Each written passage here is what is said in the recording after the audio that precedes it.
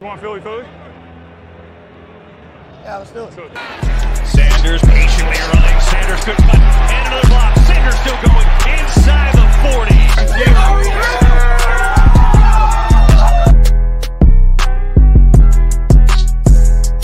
NFC East champs. Divisional champs.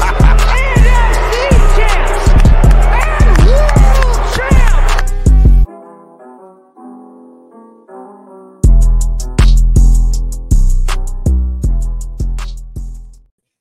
Hello, everybody, and welcome back to a Victory Green Hour. And it's been a couple of days since the Thursday night matchup in Houston, where the Philadelphia Eagles defeated the Houston Texans 29-17 in a game that was, I'm gonna lie, it was kind of rather boring.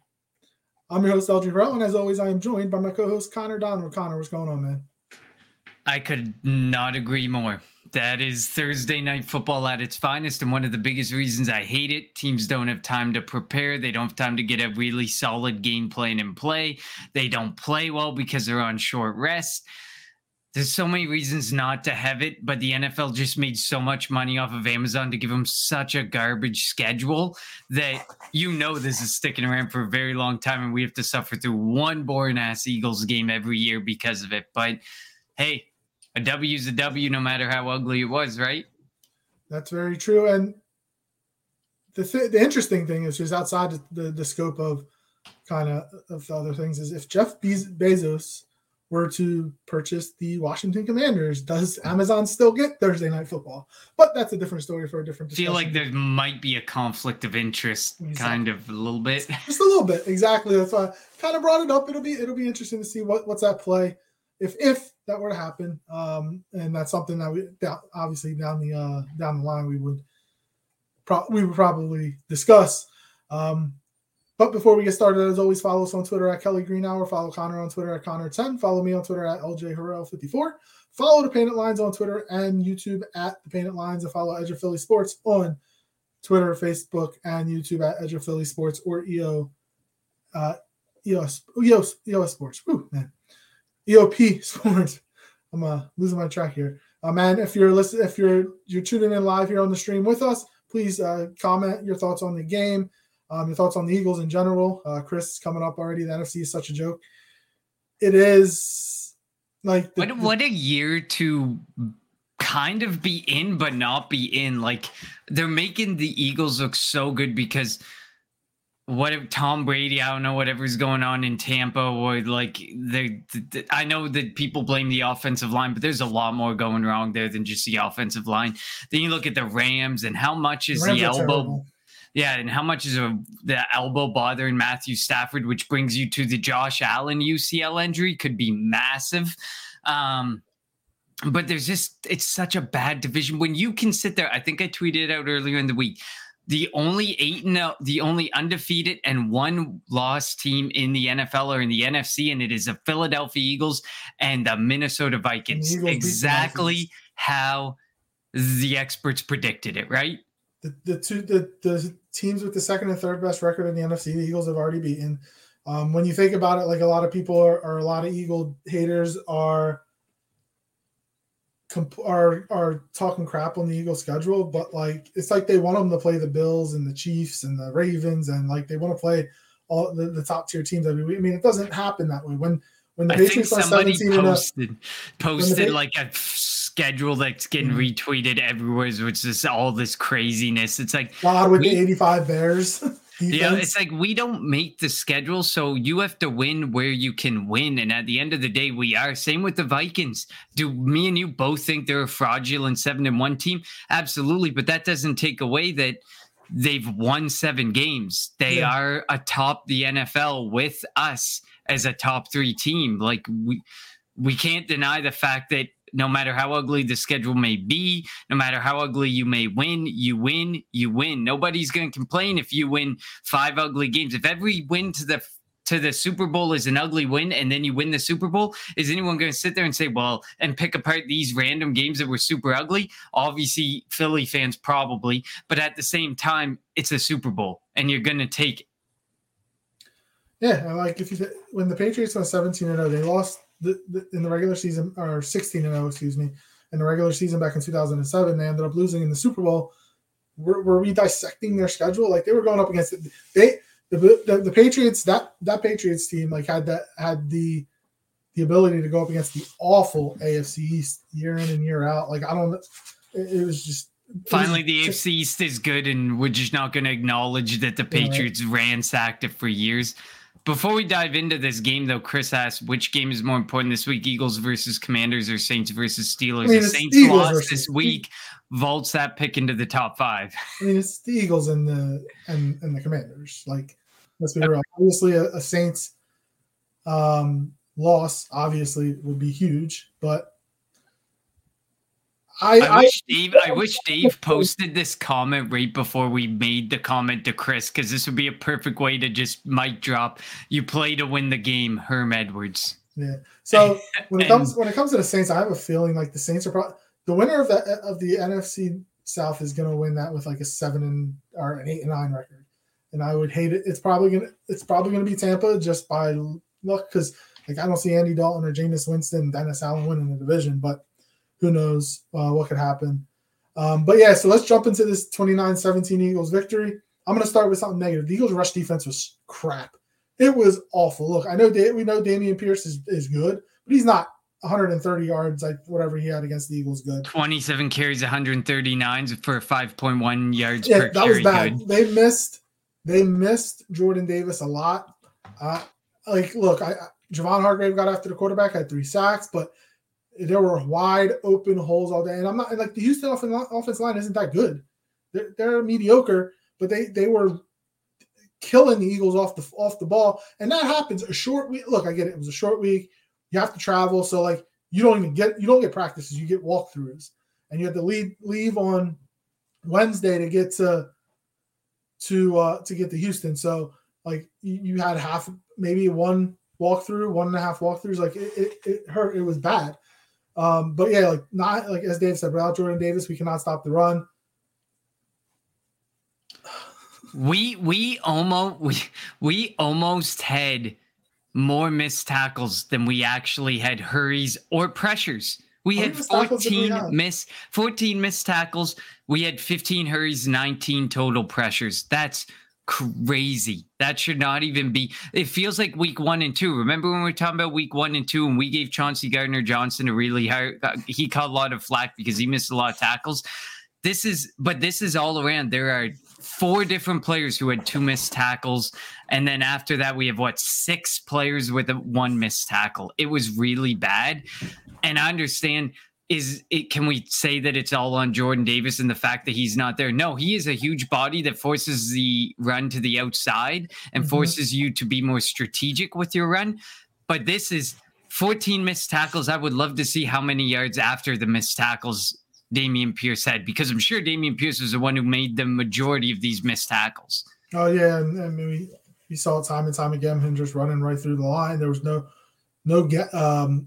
of the defensive linemen were filling the gaps, leaving wide open lanes. Linebackers not able to get off of blocks. And yeah, I was going to mention how it may not come back to bite us until that Tennessee game potentially. But like, even if you think about like Gibbs and Robinson can still run, or Gibson and Robinson can still run. I was going to say, I posted something looking at our schedule. It's no slouch of a schedule when it comes to running backs. You got Saquon Barkley, you got a duo of Gibson and Robinson who are doing fairly well, like you said. Jonathan Taylor, if he's healthy, it doesn't matter. If he's even 75% of a Jonathan Taylor, he's going for 100 yards and 2 touchdowns against. You know, Jeff Saturday is going to want to run the new coach. Wow, I can't believe Jeff Saturday, the new coach of the interim coach of the Colts, he's probably going to want to. He's an offensive lineman. This is it here. Gibson and Robinson, Jonathan Taylor, Aaron Jones and A.J. Dillon, Derrick Henry, Saquon Barkley, David Montgomery, and I put in Justin Fields here. Insert the Russian quarterback who will make us die as well.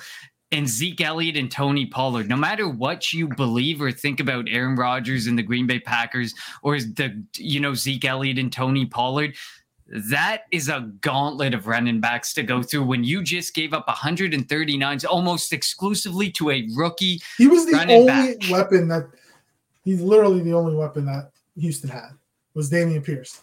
Cooks was out, Nico Collins was out.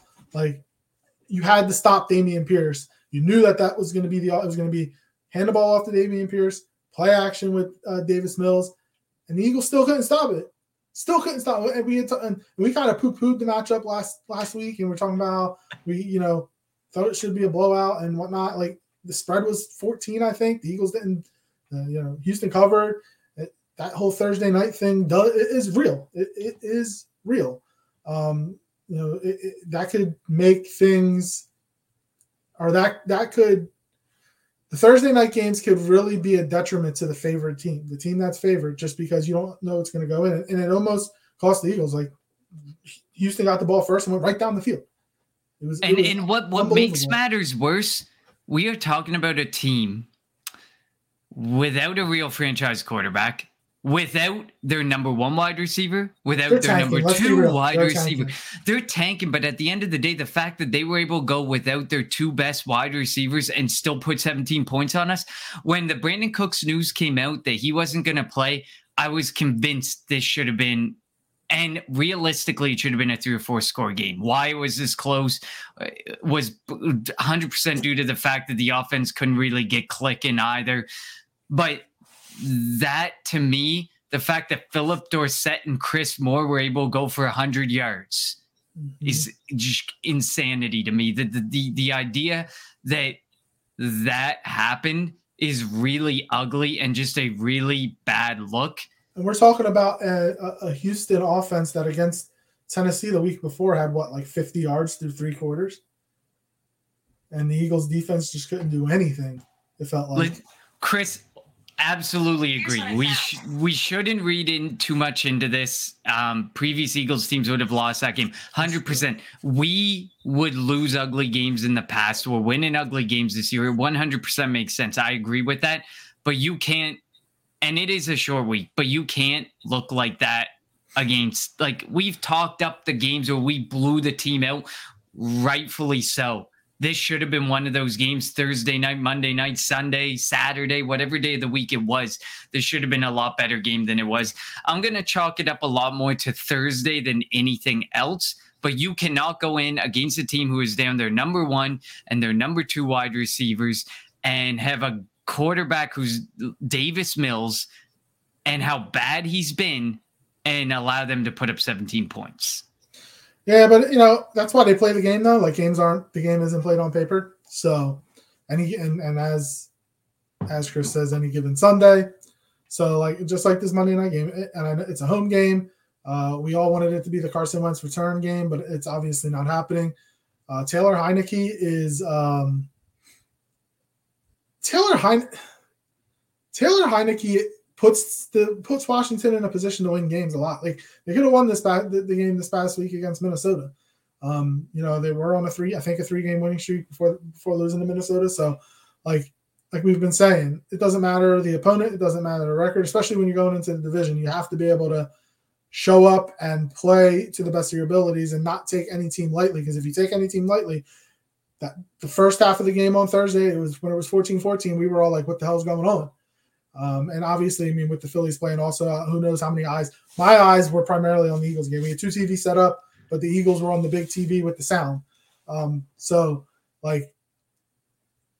They're fortunate to have gotten that win because there's still a lot of people out there that aren't confident, aren't for sure that the Eagles are a for-sure team.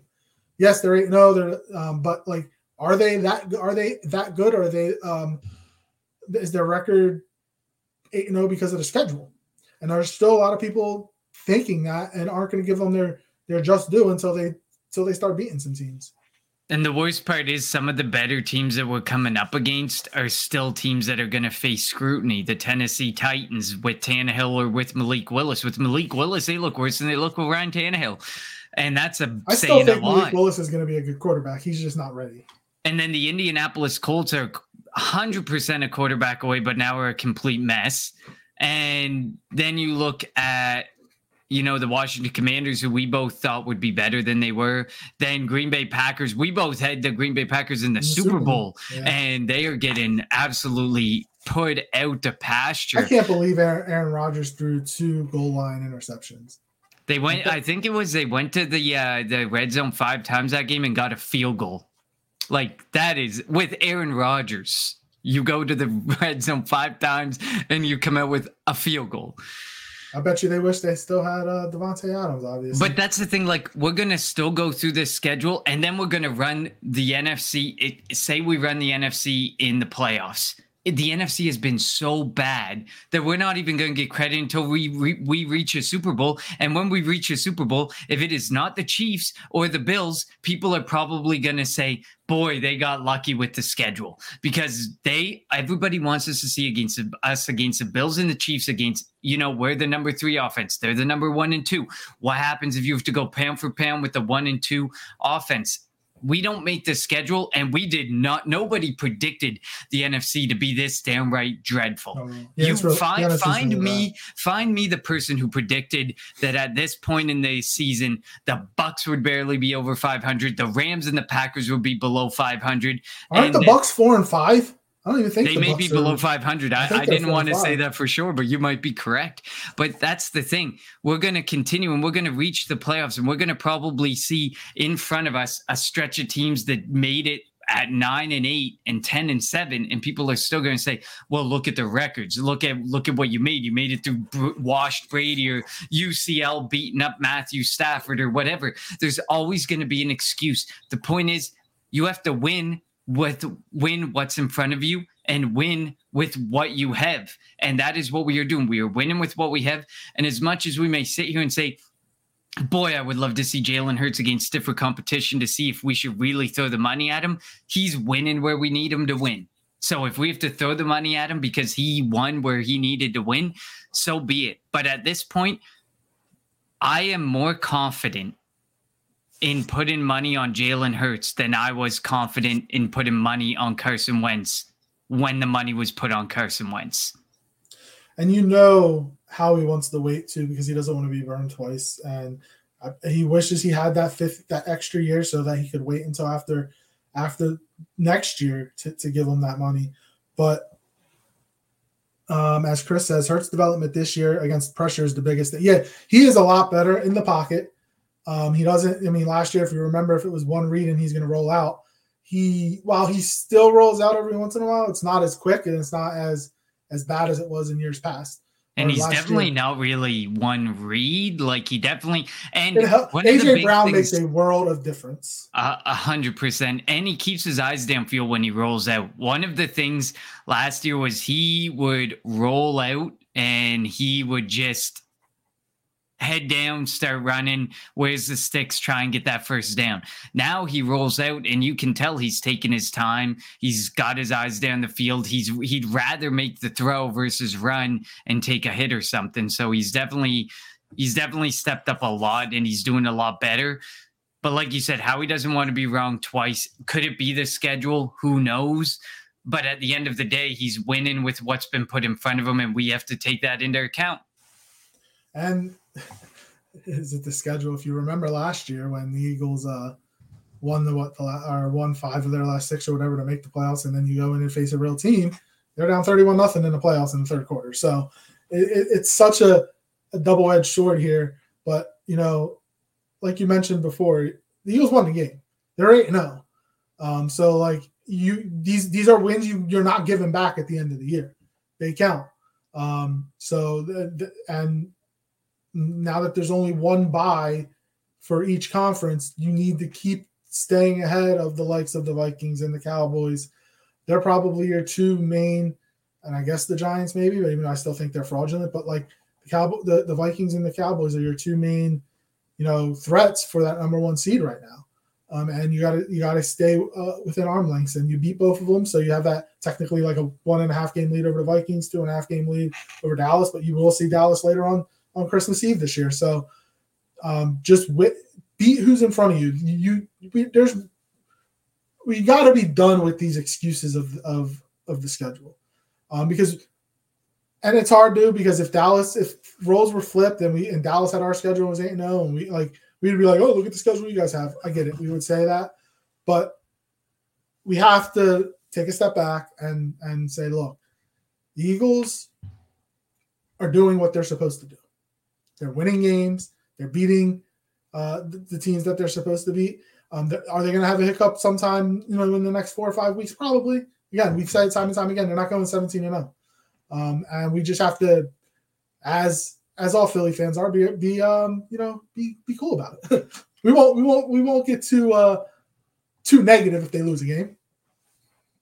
No, I mean, you can't get too negative about it because when you lose the game, by the time you lose it, you're 8-1, 9-1, 10-1. Like, there's no reason to get too down. Fun fact for those wondering, his pressured completion percentage this season is actually worse than last season. He was at 38% last year. He's at 36.2% right now. This is per player profiler. I'm sure every site may have it booked differently based on what they consider pressured, but technically his pressure completion percentage is worse. What is up is his deep ball completion percentage because he's got a lot more to work with. The deep ball is a lot more opened up, and his true completion percentage if you take away throwaways and you take away drops, ranks 7th among quarterbacks at 73%. So he is doing a really good job. While he seemingly has improved under pressure, maybe the numbers don't show it, but he has improved in regards to he's not willing to make pressure be an excuse. He rolls out, he keeps his eyes downfield, he tries to make a big play. Yeah, sorry, Chris. I didn't mean to do that. I'm not trying to be a hater at all. I'm just trying to point out the obvious. He does rank number 5 among quarterbacks in pressure throws with 58. So he is under pressure quite a bit despite this protection rate and despite this offensive line. But how much of those pressure throws are created by himself and rolling out of the pocket? Well, that's up for debate. But how about some positives, LJ? How about we talk about this is a big thing. Dallas Goedert had a really good game. I want to talk about defense, though. They missed a lot of tackles. That's my last negative. How the hell are you going to extend Javon Hargrave, bring back James Bradbury, and bring back Chauncey Gardner-Johnson? And Kaiser White, you can't. Okay, if I had to make a choice right now, the bottom of the list for me is Kaiser White. And the reason I believe that is because you have Nakobe Dean there for a reason. I think TJ Edwards is cheaper. I think you could get TJ Edwards back and it could be cheaper. But these guys, Javon Hargrave and James Bradbury and Chauncey Gardner-Johnson, have been playing out of their mind, so especially the last 3 weeks. James Bradbury is going to get number 1 corner money. He's not going to be back. It's unfortunate. Unless he takes a team-friendly deal. Because, say the Eagles win a Super Bowl and he just loves the atmosphere here. It's potential, but you're not going to be able to afford him. Gardner-Johnson, I think that they're going to do what they can because they traded assets for him. So I think that they're going to do what they can to bring back him. And when it comes to Hargrave, you have to think about it. Fletcher Cox is going to come off the books. Brandon Graham potentially could come off the books. The cap is going to go up, but you're also going to pay Jalen Hurts. So it's a tough one there. But I mean, the bonus with Jalen Hurts is you still have 1 more year. Like you're going to pay him. Yeah, but I don't know if they're going to want him to go into a lame duck year. But I don't think they'll let him go into a lame duck year. And I don't think he's going to want to go into a lame duck year because if he gets hurt or whatever next year, then that all that money that he was going to earn this year or all that money that he potentially could earn after this year is gone if he gets hurt next year. Yeah. I mean, to me, like when you look at who's been true difference makers, I can move on from Kaiser White. I can see the reasoning for moving on from Kaiser White. The guys who have changed games for us are those 3 guys. And I agree with you. The 2 I would love to see come back and most realistically will come back are probably Gardner-Johnson and Hargrave. Those are the most likely. You have Hargrave who's heading towards the wrong side of 30 years old here soon. I think he's 29, probably going on 30 next season. Chauncey Gardner-Johnson, you traded the draft capital for. It makes the most sense to bring him back. He has completely altered the safety position, which has been a safety position of complete weakness and something of disdain that we've talked about over the past couple of seasons since Malcolm Jenkins' departure. Javon Hargrave, despite Jordan Davis being gone, despite Fletcher Cox if you give him too many snaps. Javon Hargrave is a guy who just feasts. Javon Hargrave played 41 snaps. He played easily the most of all the defensive tackles, without a doubt. And he was able to produce 6 total pressures out of the 19, and he produced all 3 sacks for this defense. And he's been playing out of his mind. James Bradbury is sadly the one I think would not be able to come back, because like you said, he's going to warrant the money that the Giants gave him and then bought him out of. And we just don't have that money to pay, because now Chauncey Gardner-Johnson has to be paid as a safety. A safety makes more than a cornerback. Javon Hargrave is going to get paid as a defensive tackle, obviously, and we know in the trenches they get paid decent money. So you know that these circumstances are going to build up. While I would love to have everybody back, this is why there's a bonus point to having 2 first-round picks this year. One of those first-round picks, and it really depends on where that Saints one lands, could be a cornerback, could be the cornerback of the future. At this point, it's very difficult to say because there's some good defensive. Will Anderson if he's there. I was going to say, it's really, if Will Anderson is there, or there's a lot of people mock drafting defensive tackles. I think we're set there that we don't really need to look there again this year. But cornerback and defensive end are 2 places you definitely should look. And if Will Anderson's off the board, I think you go cornerback. But I know we're kind of looking far ahead, but those are 3 guys who hopped off the page because each of those 2 DBs had an interception. Javon Hargrave had 3 sacks. We have to start talking about how we probably should have tried to extend one of those, like that in-season extension like we saw a la Josh Sweat last year, Dallas Goedert, try and get them in a bit cheaper. And with each passing week, they're just getting more and more and more expensive. And Chris says right tackle is an underrated need, and that's true because Lane Johnson says he's only going to play another 2, maybe 3 years. So while Jack Driscoll, we like Jack Driscoll, we thinks he's good. You think that you're going to want to go. I don't think they would take a right tackle with a top 5 pick, but potentially, you never know. But at the end of round 1, if we're staring down, everybody's sitting there saying, I want a running back or I want this or that, that seems like the Howie move. Like Chris said, has that Howie move written all over it, that he would go right tackle if the right, in the first right round, tackle is there. What we want them to play right away? I don't know if they would do. I think they would do a but tackle in the second look at what Howie did with Landon Dickerson. Landon Dickerson was not expected to be played right away. He ended up fitting him perfectly at left guard. Look at Cam Jurgen. Yeah, but we're talking not a first rounder. But at this point where we were positioned in the first round, Howie could see it as a first or second. If the right tackle's there, he's going to go off the board and upset everybody by taking someone who's not going to be used for a year or 2. It just is. It is a Howie move. Like Chris said, it has a Howie move written all over it. But yeah, the difference there with Lane Johnson is he was speaking at an event about mental health. I really take it seriously that he doesn't believe he's going on beyond a couple years. No ifs, ands, or buts. This isn't Kelsey. This isn't Brandon Graham. Lane Johnson has been on the record a lot about talking about mental health, physical health, and being able to be there for family, being able to be there for kids, and so on and so forth, that I absolutely believe 3 years maximum Lane Johnson will be there at right tackle. And that is a franchise-altering position for the Eagles, or has been a franchise-altering position for us for the last, how many years has he been here? Remember when Chip took him and a lot of people thought he was going to take Deion Jordan from Oregon, and we were all like, a right tackle? Really? But it was the right move. Got to give Chip credit for that, for something. Or as Dave says, throwing Howie in the closet as well. But yeah, so we'll see. I think that if Howie and the Eagles want to bring back there's 2 of those guys that you mentioned, they'll do it. They'll be able to do it.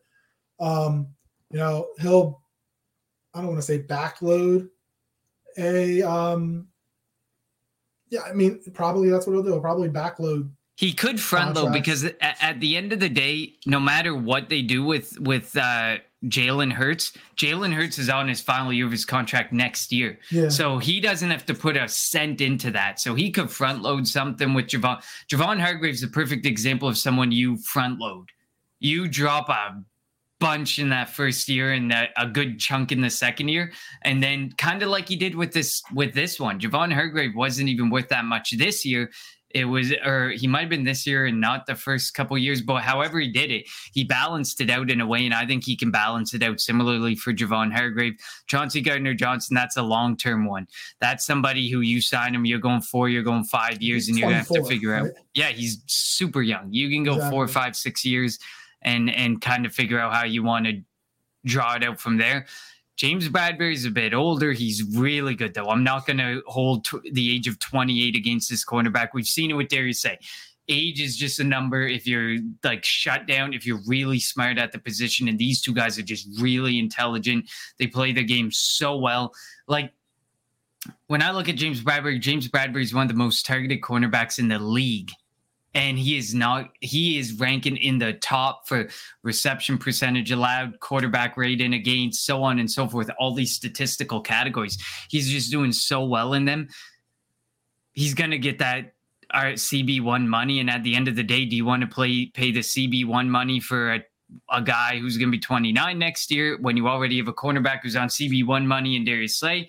Or do you want to play safety number 1 money to a safety who can be a cornerstone for your franchise for 5+ years? And then draft a corner that can be your number 2 that can learn under Slay. And then when Slay is gone, he moves up to number 1. That's why I wanted Sauce Gardner last year. Like, he's so good. And he's looking good. He is looking really good. I really did want Sauce Gardner. Like, and Derek Stingley, like, he wasn't awful on Thursday night, but I think Sauce is better. I also think he showed some good games too. Like Stingley has showed some really good games. I wish we took Pat Surtain too. Like, there's some quarterbacks that we missed and on. I think that's who the Eagles were hoping like would drop. I don't think they thought Denver was going to, because if he would have dropped, they would have probably went Surtain over Devontae. And who knows how things would be changed now, because we would have Surtain, Devontae would be on the Giants and whatnot. Like, so things would definitely be different. But yeah, I would have loved Surtain. I would love Sauce. So was that I definitely agree with Chris. Keely Ringo would be a good one, because I mean that's Georgia. We learned go Georgia, man. They build an incredible defense. There's no reason not to continue to look there. Just like the Alabama offense. Jalen Hurts used to be in the Bama offense. Devontae Smith was in the Bama offense. We're starting to learn, and it's about time that Howie took note. Stop looking at like FCS guys and start looking at the FBS. Stop looking at Pac-12 the cream guys. Of Pac-12. Yeah, look at the cream of the crop. And I would definitely agree with that point. If there's an opportunity, I see people mocking us with like defensive tackle. I don't think it's as much of a need as cornerback, or as much. If Will Anderson's there, you have to take Will Anderson. I'm sorry, you have to take Will Anderson. If any way, shape, or form that pick has an opportunity to be Will Anderson, you do it. Otherwise, I agree with Chris at this point. I would look at corner, and I would look, the best one on the board right now is Keely Ringo. Otherwise, really, then it's just see what's on the board and take the absolute best player available at a position of need, or presumable position of need. Yeah, and I mean, obviously the Eagles build from inside out. So if Will Anderson's there, that's what they're going to go with. If I don't think they would go offensive lineman, but you never know. You never know with the Eagles. But they do need that depth, and they need some young talent at defensive end. They have Josh Sweat, but he hasn't been the same since they paid him. We still have Hassan Reddick, who's going to be here, but yeah, they're going to have to replace Brandon Graham. You're going to have to replace Robert Quinn, who yes, he didn't have many snaps on. He hasn't had many snaps in the 2 games, but like he's going to be off the book. So you're going to have to get some guys, get some depth, get some bodies. And if you can get Will Anderson, I know he's playing on a Bama defense that has not played good at all this year. He is still the best defensive player in college football. I don't care what anybody says. Will Anderson is a beast, and I would love for the Eagles to draft him. And they just use Hassan Reddick so differently. Like, I just don't feel like you would ever get to a point where you have Hassan Reddick as the true edge, like as a true Brandon Graham edge or a Josh Sweat edge ever. So you know that edge is going to be a need, because they just don't want to use Reddick in that way. They want him more as like a stand-up rusher, maybe off-ball linebacker periodically, which I'm pleasantly surprised they are not using him that much in coverage, and it should continue to remain that way. But they just don't want to use him. He had a good play on Thursday in coverage. I was mad that he was in coverage, but he had a good play. Yeah, you can't complain when they put him in coverage. Like, periodically it's okay, but that's how you know edge is still a need, because Reddick's just being used as a versatile piece that he is, and that's just not they're just never going to use him as a true edge. It's just not going to happen. And Brandon Graham's not going to be able to go on forever, despite how good of a year in the early going he's kind of tapered off a little bit, but he really had a good start to the season. And I'm sure he will have those moments where he'll be pretty good. Let's turn it back, though, to the offensive side of the ball. You did mention Dallas Goedert before I turned us to the defensive side of the ball. Miles Sanders had a really good night. I called for three different rushing touchdowns. We got 2. We were close. And I thought for sure, I texted you, I thought Boston Scott was getting that one on the 1 carry for 5 yards that he had, but he didn't get it. But we did get Miles Sanders. They threw the touchdown pass to Dallas Goedert. Exactly. That was when you texted me. Yeah, I thought it was good. I mean, I thought that they would have ran it, but Goddard had a really good game. Just Miles to point Sanders out, also had a good game. Yeah, he did. He actually rushed for more yards per carry than Dameon Pierce, 17 for 93 and 1. Dallas Goedert had 9 targets, caught 8 of them for 101. And then, of course, A.J. Brown targeted 6 times. He got 4 for 59. Devonta 4 for 59 and 1, sorry. And then Devonta Smith was a bit more quiet. But, if you have Dallas Goedert going for 100 yards, it's some wide receiver paid the price. It just makes sense. Didn't Quez have a couple catches, too? Quez was targeted twice, 2 for 25 yards. And I think they both came in the first quarter, and then they never looked his way again. Yeah, it happens. But no, it took the offense was rolling pretty much the entire game. They punted once or twice. It took the defense a little bit longer to get going, because when you have a team that wants to be physical and knowing that they're the underdog on a short week, they're going to come and try to pound it at you, and that's what they did with Dameon Pierce. And got to give them credit. There was a lot of talk about Dameon Pierce, and I actually wanted to draft him in fantasy. I wasn't able to get him. But you gotta give the young man some credit. Houston has so many picks if they can get. I really do think that Lovie Smith is going to be a one and done coach. I think that they want Josh McCown for some reason to be the coach. And now that the Colts did what they did with Jeff Saturday, it wouldn't shock me if Josh McCown is the next head coach of the Houston Texans, in the next year or two. And then they get themselves a quarterback. They use all their picks just to get a bunch of stud players. But for now, they're a bad football team. So it's such a bad look I don't want to say that they're scapegoats, but they're kind of, you use 2 minority coaches as scapegoats essentially to get to your guy, because when they fired the coach that they fired last season, David Culley, they literally got mired in this they fired this guy, and they were making a big scene because they were just interviewing a bunch of white coaches, and their favorite was clearly Josh McCown. He was clearly the front runner, and then they just overnight at the 11th hour pivoted to Lovie Smith. And then you're going to use Lovie Smith as a scapegoat. You look no better as a franchise than you looked when at the 11th hour you pivoted to a minority coach in the offseason last season, just to get where you want to get now this year. It's kind of disgusting. And then you hear the feedback from people getting out of the Texans organization, and you see it and you're like, this organization is a mess. Mm-hmm. And despite all the picks that they have, despite all the salary cap that they have, I think it's going to be a longer rebuild. I just don't think that it's going to be that simple. Their ownership is terrible.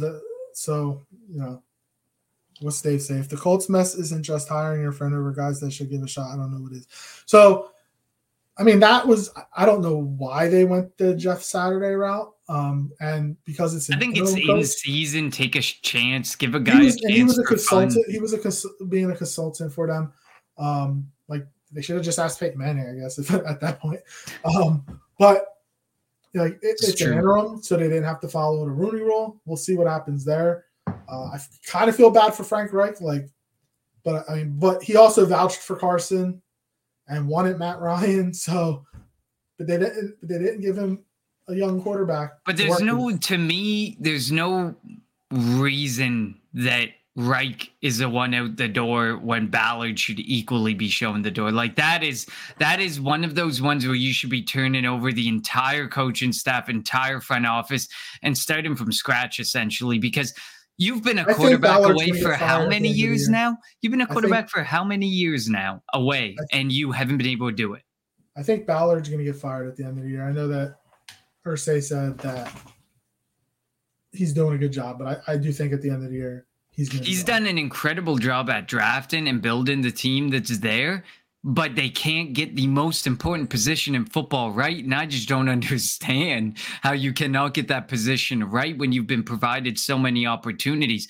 Although a lot of the teams that we said were a quarterback away kind of mucked it up this year. Russell Wilson wasn't who we thought he was. Matt Ryan was exactly what we thought he was, a washed 38-year-old quarterback. And Carson Wentz is exactly who we thought he was as well. So they kind of messed it all up. Why are we giving the Colts this much airtime? I don't know, but they're a complete mess and they don't deserve to be talked about this much. I think because we're in the whole coaching carousel thing, but yeah. And I did see ESP talk about Frank Reich. There is no reason Frank Reich returns to Philadelphia. Absolutely zero reason Frank Reich returns. He could potentially go to Jackson. He could go there, but like it kind of sounds like the Nick Foles, Carson Wentz situation. Like I would take in-house. I would take Brian Johnson before I took Frank Reich. In-house, 100%. Well, I think they would Brian have Johnson. to because I think Brian Johnson might get some interviews as an offensive coordinator next year. Agreed. I think Steichen's going to get a job as a head coach, and I think Johnson's going to get interest. And the only way to keep Johnson around is to get Steichen out the door to a head coaching job and promote Johnson. The Eagles could have 3 new coordinators next year. Gannon goes, Steichen goes, and Clay gets fired. So we'll see. As he should be. Should be. All right. So before we finish this off, let's go to the unheralded player of the week for week 9 in the National Football League. So who do you got? Do you have somebody? I don't. You go. Right, I'm going to go Javon Hargrave. Does his money warrant him being unheralded? No, but he's that quiet guy. He had 2 sacks last week, 3 sacks this week, so 5 sacks. In these last 2 games, in the last 2 games, this is the opposite of what he did last year. He started off strong last year, and slowed down. This year, started off slow and is finishing strong. So I'm going to go Javon Hargrave with 3 sacks for the Eagles. I like it. I am debating 2, and they're both running backs. But I'm going to give it to the guy whose team has way more of a chance. I'm going Kenyon Drake. Kenyon Drake, 24 for 93 and 2. He had a massive game for the Ravens, and bonus points. He helped the Eagles draft pick by helping them beat the Saints on Monday night. Yep. But that was a massive game. Kenyon Drake is a guy who he's actually not a bad running back. He's a really solid number 2 option at the running back position if you need one. He's kind of been kicked around teams. The Raiders showed him the door. He got an opportunity in Baltimore. Baltimore's been struggling with injuries in their backfield. Gus Edwards was down. J.K. Dobbins is continuing to struggle a bit with his recovery as well. And then you have him go and put up 14 of the 27 points on Monday night, or 12 of the 27 points on Monday night. Big game. The other guy was Jamal Williams, because that's just such a crazy concept that the Detroit Lions beat the Green Bay Packers, and that the Green Bay Packers are doing just that horribly. But the Ravens are at 6-3, and the Lions could have a shot at the playoffs. The way the NFC is looking, they're not going to get there. So it matters way more for Kenyon Drake to be a part of that huge Baltimore Ravens win, who are 6-3 atop the AFC North, I do believe. So Kenyon Drake for me. That's good. Kenyon Drake from Alabama and Javon Hargrave. All right. So it'll be a different host on Friday with you, Connor. It's going to be you and one of the Paint It Line guys. Is that nailed down yet, or? It's not nailed down. I think Chris is coming on. He thinks he can make it. I might ask Shane as well. I'd love to have Shane on and get his insight, but we're going to be breaking it down Friday night, no matter what. LJ, as you can see, got a nice fresh haircut before he came on the air. But he is going to enjoy his weekend, get it, having some drinks and partying at a wedding.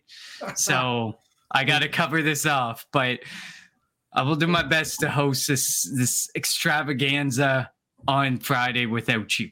Yeah, I'll be back next week. Hopefully will be the day after the Eagles against Washington. So change it. But you need to get both of them on. That'll make for an intriguing show. He said Chris says JK Shane, but I don't know if he means that. That's true. All right, thanks. Thank you everybody for listening. And as always, remember to follow us on Twitter at the Kelly Green Hour. For Connor, I'm LJ Berger, 8-0. Go Eagles. You want Philly food? Yeah, let's do it. Sanders patiently running. Sanders good cut. And another block. Sanders still going inside the